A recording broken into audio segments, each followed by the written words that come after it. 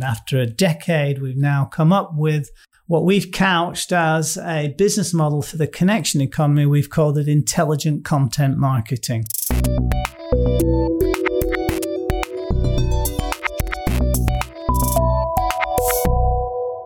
Hello, I'm Stephen Barnes, co-founder of the Hong Kong Visa Centre, and the podcast discussions of this section of the Monopoly Tribe website are really designed to give you a flavour of the Monopoly plan and material and the whole sort of architecture and framework behind intelligent content marketing, laid out in a way that's a little bit different from the way that you've encountered it so far.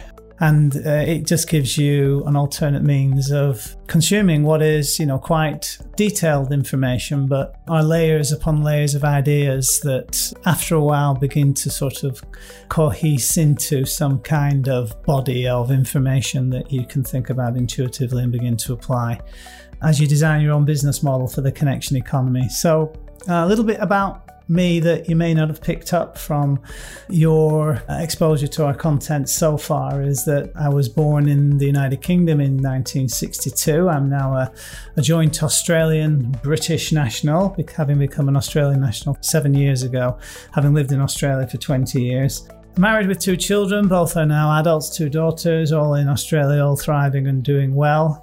And so my story is a case of sort of not quite rags to riches, back to rags, coming up to riches again, but sort of generally following that plot.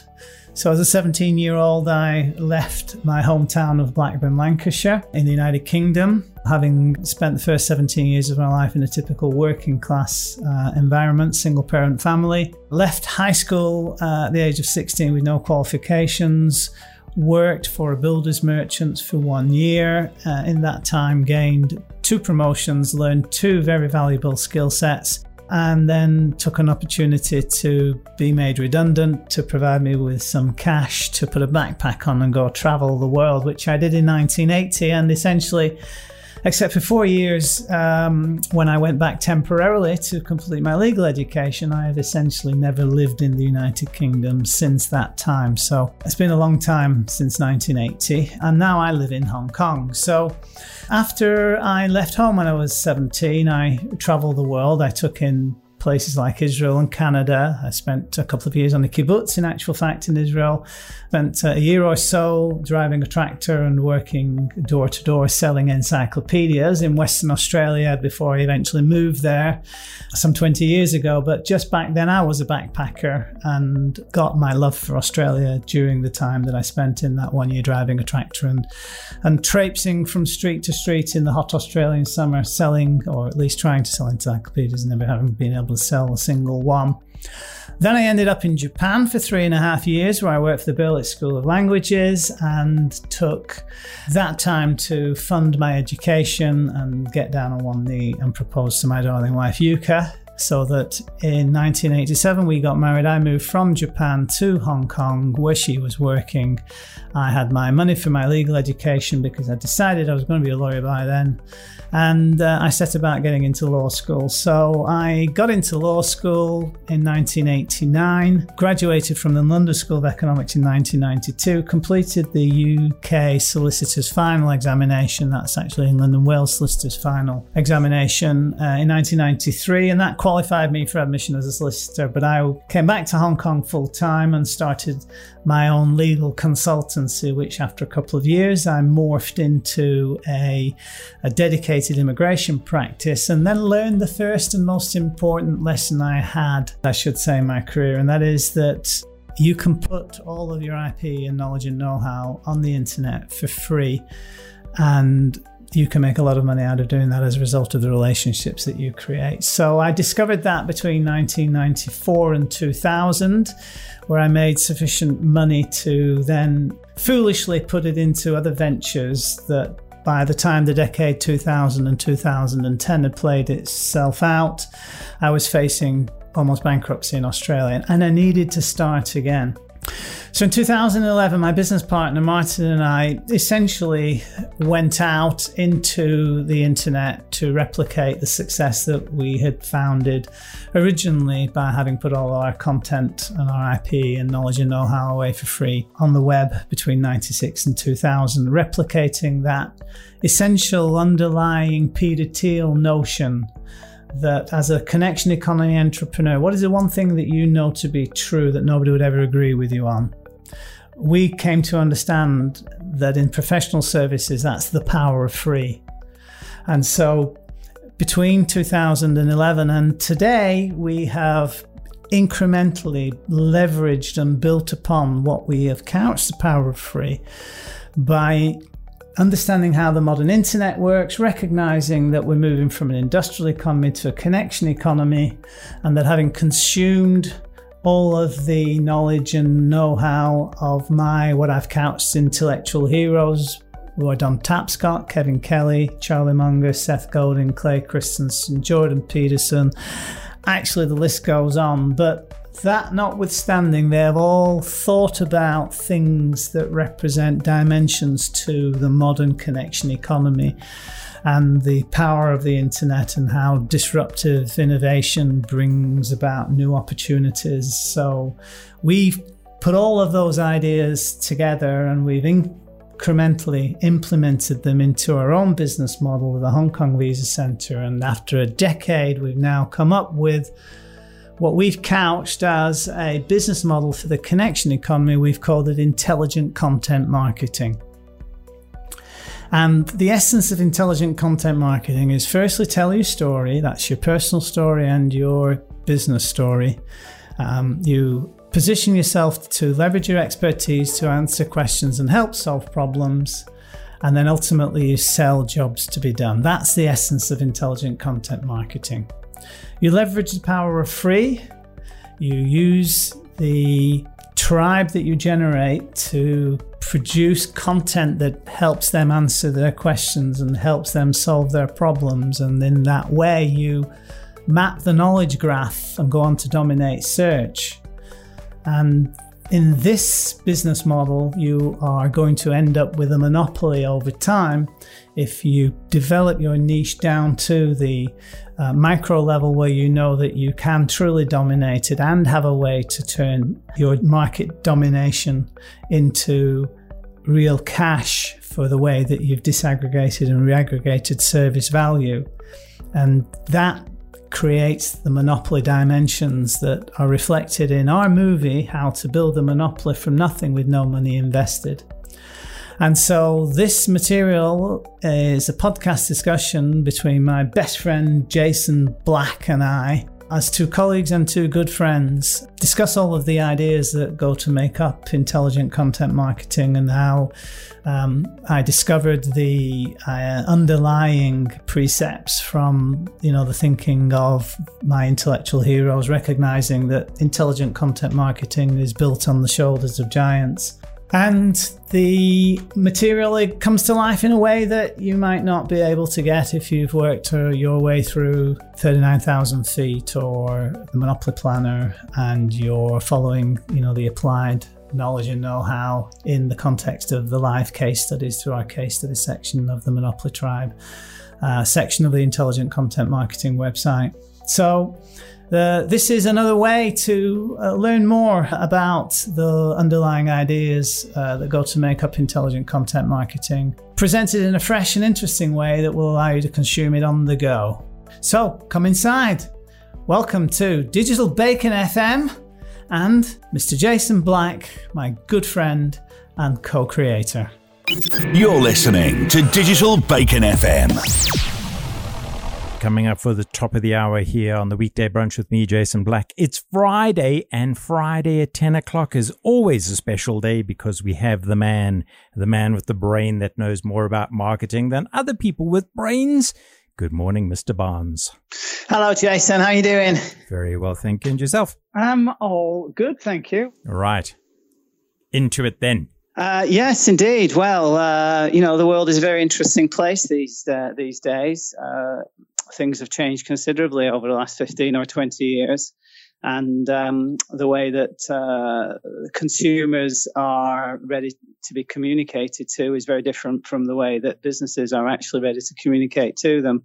We're moving from what was an industrial economy to a connection economy, and with the adjustment in how we are being communicated to, the marketing game has changed too. But I'm not quite sure that many businesses realise that yet.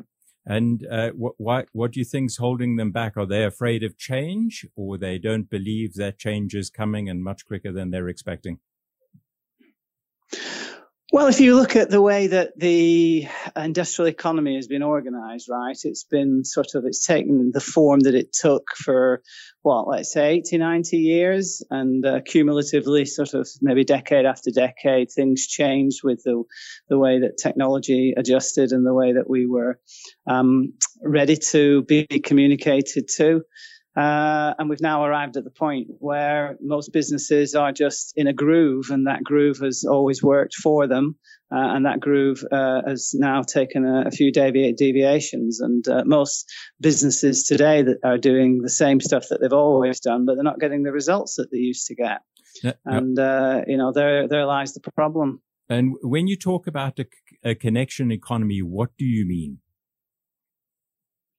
Okay, well, it used to be that the way that economies, first world capitalist economies were organized, it was a question of top-down control and making stuff for people, and having people make those things, and having the organizations that made those things staffed with people who were basically interchangeable. It was about pushing stuff out of the factory and then advertising that stuff to reach the masses, average stuff for average people, as one of my intellectual heroes, Seth Godin, says. But that's all changed now, because we are all part of a bigger sort of collective, and that bigger collective is not an audience as such. It's a potential tribe. And when you are being communicated to via modern communication means these days, social media and the like, you're not feeling that you're part of a wider audience. You're feeling that you're part of a communication that's going on with somebody else or some other party that you essentially can have some kind of relationship with. And when you're communicating with people on the basis of trying to make connections with them, then it's a very different dynamic. It used to be the 4 Ps of marketing. Well, it's no longer the 4 Ps of marketing. It's now all about exchange of value. It's all about commanding people's attention. It's all about doing things in a way that delivers value to the party that you want to have a relationship with, because they've got some sort of answer, they've got some sort of question that they need answering, or some problem that they need solving, or as Clay Christensen from Harvard Business School says, they've got a job to be done. And most businesses that are producing goods and services today are not thinking about the jobs to be done that people have. They're just thinking about pushing their stuff down at them and trying to persuade them that what they've got is the right thing for the job. Now, you mentioned Seth Godin, and he's one of your intellectual heroes of 4. Why did you choose those particular 4, and what have they brought to the way that you run your businesses now? Well, it's not really a question of me having sort of chosen them. It's a question of having done 7-8 years worth of reading and research via the web, and sort of trying to figure out how the internet really works, what it's all about, what this connection economy thing is. And I settled on really 4 major streams of ideas that were coming from Seth Godin on the one hand, Charlie Munger on the other, Kevin Kelly and Don Tapscott. Having consumed as much material about how the internet works in the way that I did, it became apparent to me that there were some sort of general trends that you needed to get your head around, and those general trends are all articulated from those four gentlemen. And on the basis of that, I was then sort of able to put together a business model that incorporates those ideas and anticipates the dynamics of the connection economy, where ultimately what you're doing is you're answering people's questions, you're helping to solve problems, and you're telling your own stories so that the parties that you want to communicate with can really understand what you are all about, so that they can have a relationship with you based on authenticity, based on trust, and based on the fact that we're all human beings and we've all got our vulnerabilities.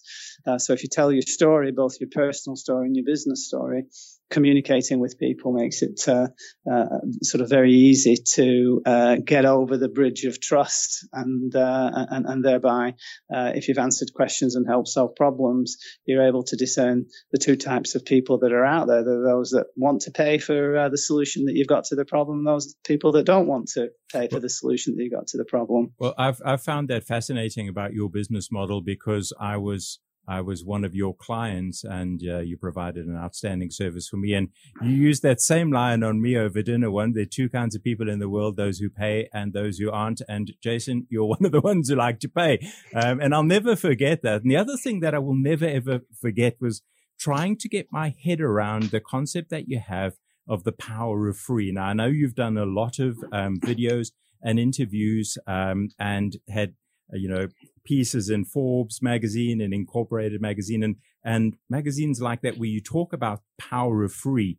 That goes contrary to the old economy, I would say, where you never gave anything away. So how do you run a business that's very profitable when you're giving everything away? The main thing to consider is that with the connection economy, and the digital economy, because it costs nothing ultimately to provide information and to reach out to 7.2 billion people in the world via the internet. Essentially, because the marginal cost of educating people and delivering your information to people that helps them answer questions and solve problems is zero, then the only thing that has got any value in the connection economy is people's attention. And therefore, because you've got to command people's attention, the only way that you can command their attention is by giving them what they need for free. And then you've got to understand that when you're giving them what they need for free, the connection economy gives you an opportunity to disaggregate and reaggregate value. And that then discerns those two types of people that I keep talking about, those that want to pay and those that don't want to pay. So those that don't want to pay in the industrial economy used to be a liability. But in the connection economy, those who don't want to pay, if you've done your communications properly and you've helped them achieve their goals, objectives, and get them where they want to go, that has sort of warranted them giving you their attention in the first place, they then, in a sense, become your unpaid advocates. They're the ones that are, talking about you, that are retweeting your stuff, that are telling their friends, that are just, in a sense, sort of completely surprised by the fact that there's a business out there that's designed to give them everything that they need to help them solve their problems for free. So those people become, as I say, your army of unpaid advocates. And then because there are those people that do want to pay, like you did, and God bless you, sir, and I appreciate that, and Merry Christmas to you, all those for Happy all that New time. Year. To you too, sir.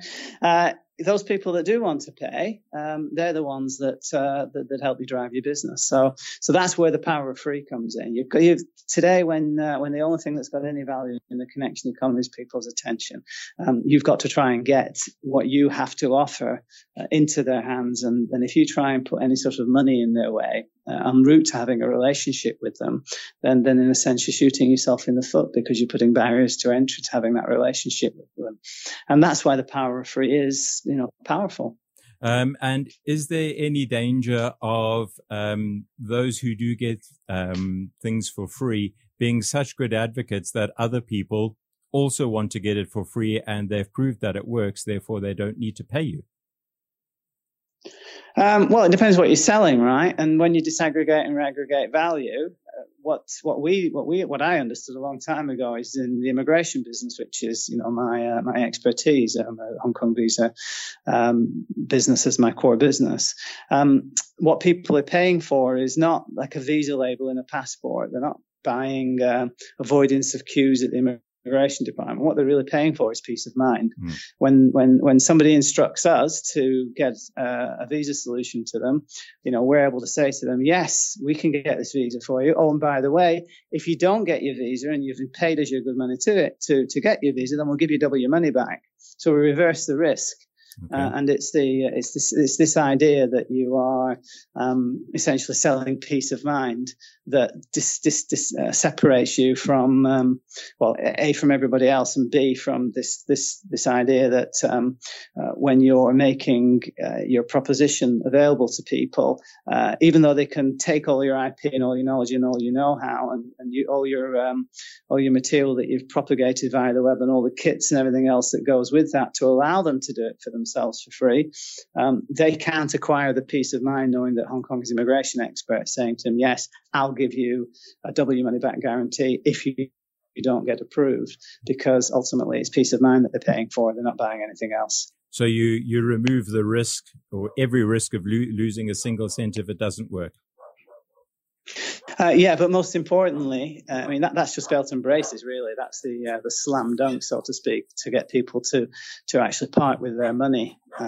It's really all about this idea that if I say as an expert that I'm going to get your visa, then that means they can achieve their goals, their dreams, their objectives for Hong Kong, and that's ultimately what they're paying for. Okay.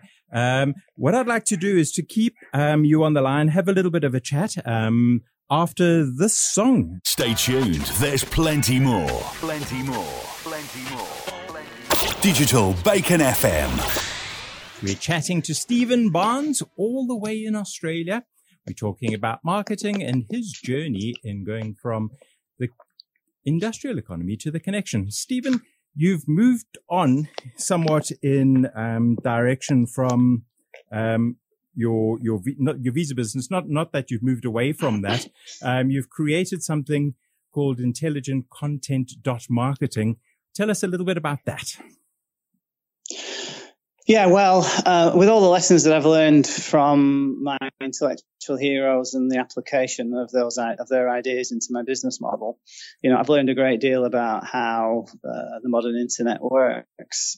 Now, in the final analysis, when you become, as I've called it, an intelligent content marketeer, what you ultimately become is a publisher. Now, the market for Hong Kong immigration services is it's a great market. It's worth, believe it or not, about $100 million a year in terms of total value of services that could be sold into that marketplace. The total addressable market is much less. I'd say about $15 million a year, but it's a market that's quite restricted. And reaching, that marketplace takes as much effort as it would take to reach a market of potentially,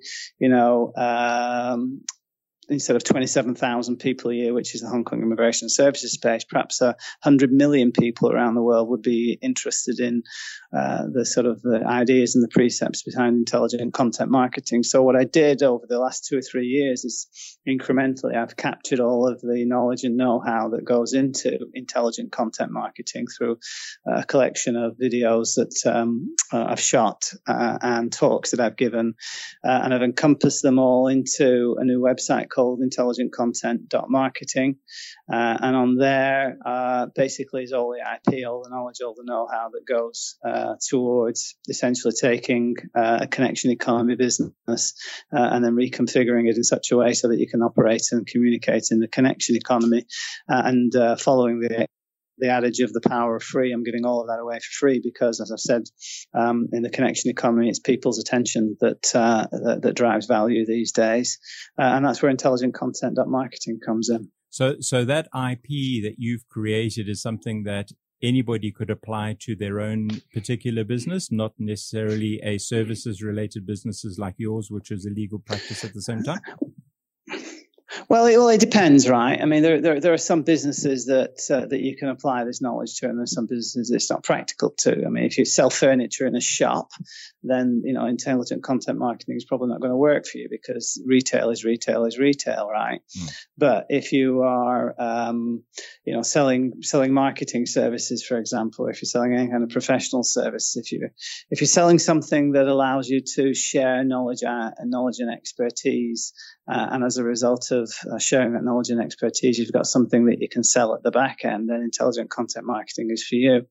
So, for example, just a simple sort of topical example, in the last few months, I've gone through a bit of a sort of a metamorphosis personally into, getting very fit. I turned 55 at the end of last year, and I wanted to, be as fit as I can for, the latter part of my years.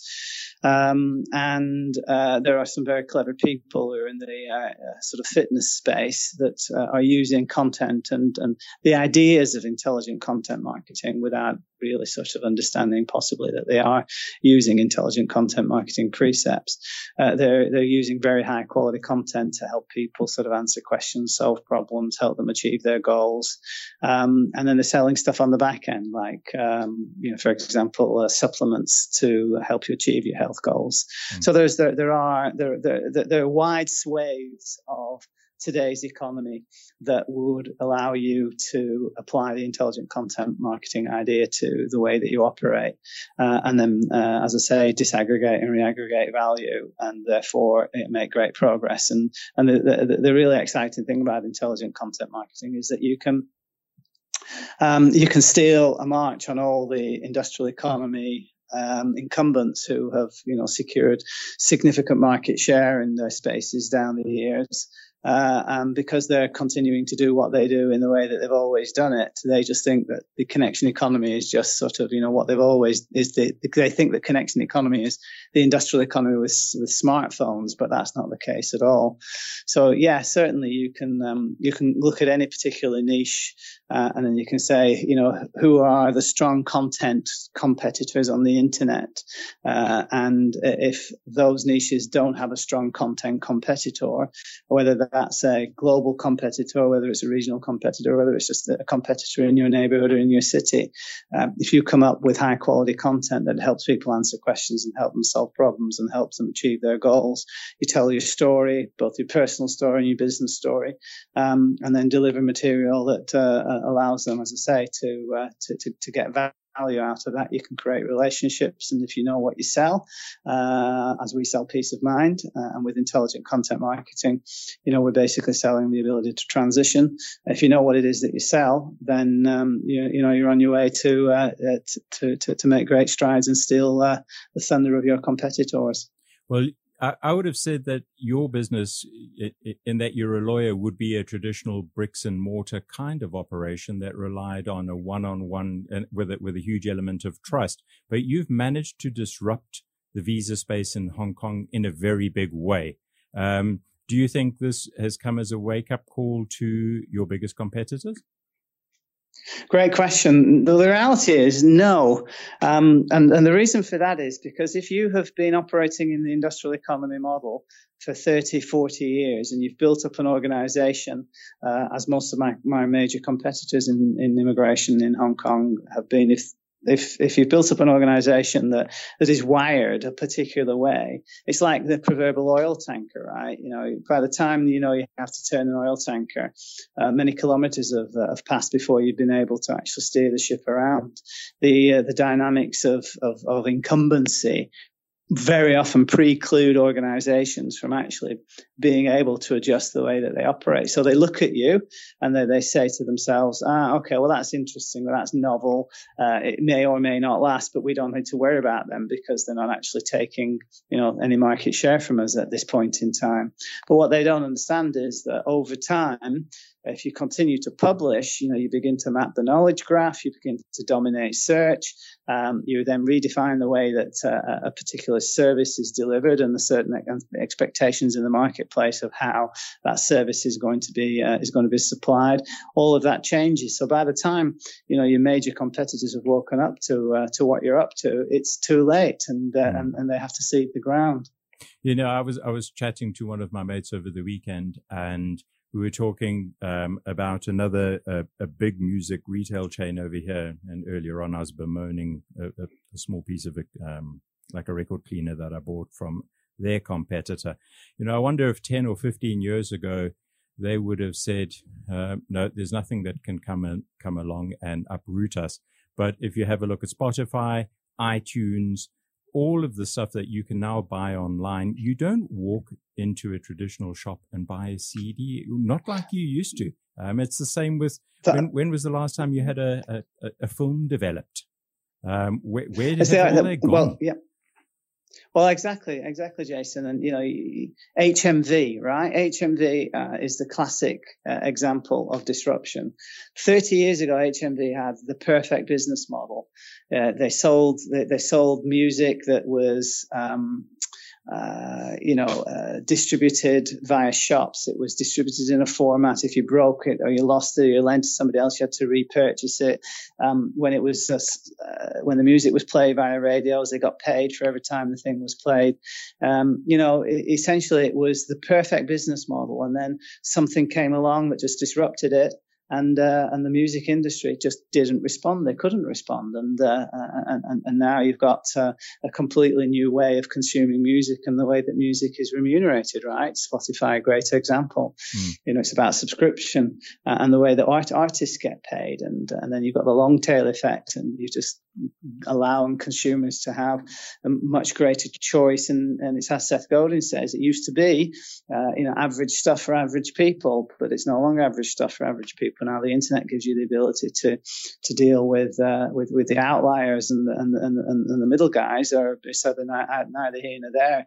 So the music industry is a perfect example of how the connection economy is disrupted in the industrial economy business and digital photography. Did you know, for example, that Kodak actually came up with the very first digital camera, and they had a digital solution. But because they were so heavily invested in the film business and the way that all of that worked, that they never pursued it because they didn't want to cannibalize their existing revenues. And so, lo and behold, but what happened? The thing, I think there's a positive and negative to it. You mentioned subscriptions a minute ago. Now, I've had my own sort of resistance to it. I bought, I don't want to mention the brand, but they do, you buy a CD and basically you can do music editing, you can do video editing, you can do any sort of editing, graphic design, that sort of thing. And they changed their business model from when you originally owned a CD and you had the program, you owned it, that was it, to now having to pay yearly or monthly to keep that system going. So what was a one-time purchase and you could use it has now become a monthly or yearly subscription where they're bleeding you forever. And that I don't agree with. Another provider of spreadsheet programs and that have done the same thing, especially for their business model. And for me, that's a negative. Well, that's true. I take your point there. But by the same token, if we apply radio stations, you're thinking to radio stations.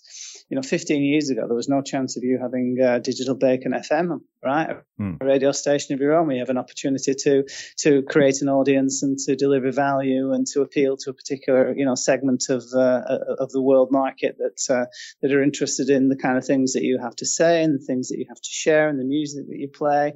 That was an impossibility 15 years ago, but look, here you are, flying strong. Sure. I suppose that, as you said earlier, you've become a publisher of sorts. Now, I know that you have a very big presence on the internet. Give me a brief understanding on how the internet works and how you've manipulated it to work for your business.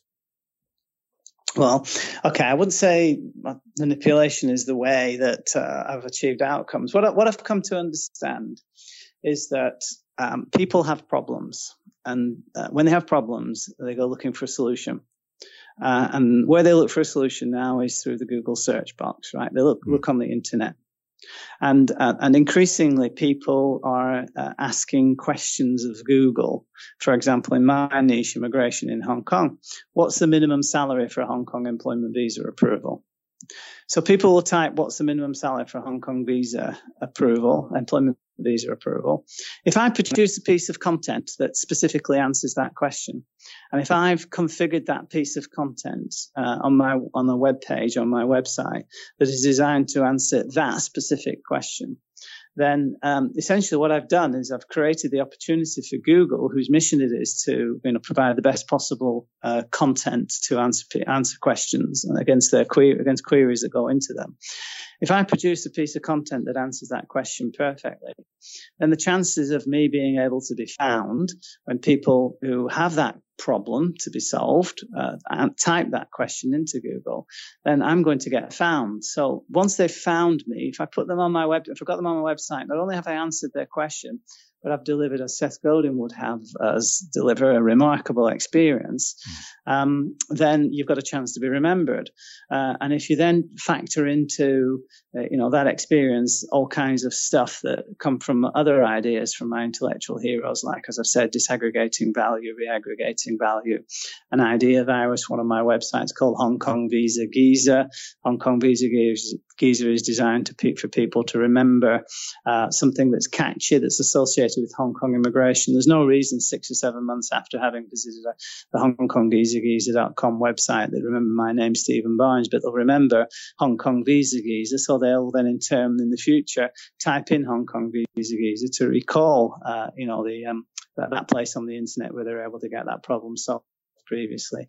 Or if they find themselves in a bar some months later, talking to a friend who's got a Hong Kong immigration problem.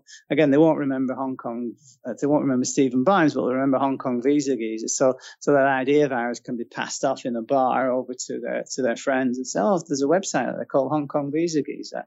Other ideas such as social proof, making sure that, when you're having relationships with people, you're able to collect testimonials and other good positive stuff that people have said about you in the past, and having all of that available on the website. So there's the manipulating the web is not really manipulating the web. It's just understanding the human dynamics in play and understanding that the internet gives you the ability to parlay your expertise, to help answer questions, solve problems, deliver a remarkable experience, and all together command people's attention so that you are the first sort of site that they go to on the internet. You're the top of mind when it comes to that particular niche that you operate in. And again, if you've then delivered value unconditionally, and you've done it without any expectation of return, and it's clear that you're not out to pick people's pockets, you just want to help them achieve their objectives and goals.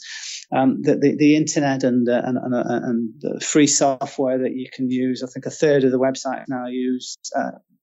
A third of the world's websites are now hosted on a piece of technology called WordPress, and that's what we use. It's a completely free internet website platform. It costs you nothing, that just gives you all the tools cost effectively to put your presence on the internet, help answer questions, help solve problems, and then create relationships on the back of that. That's what it's really all about. It's very simple, all told.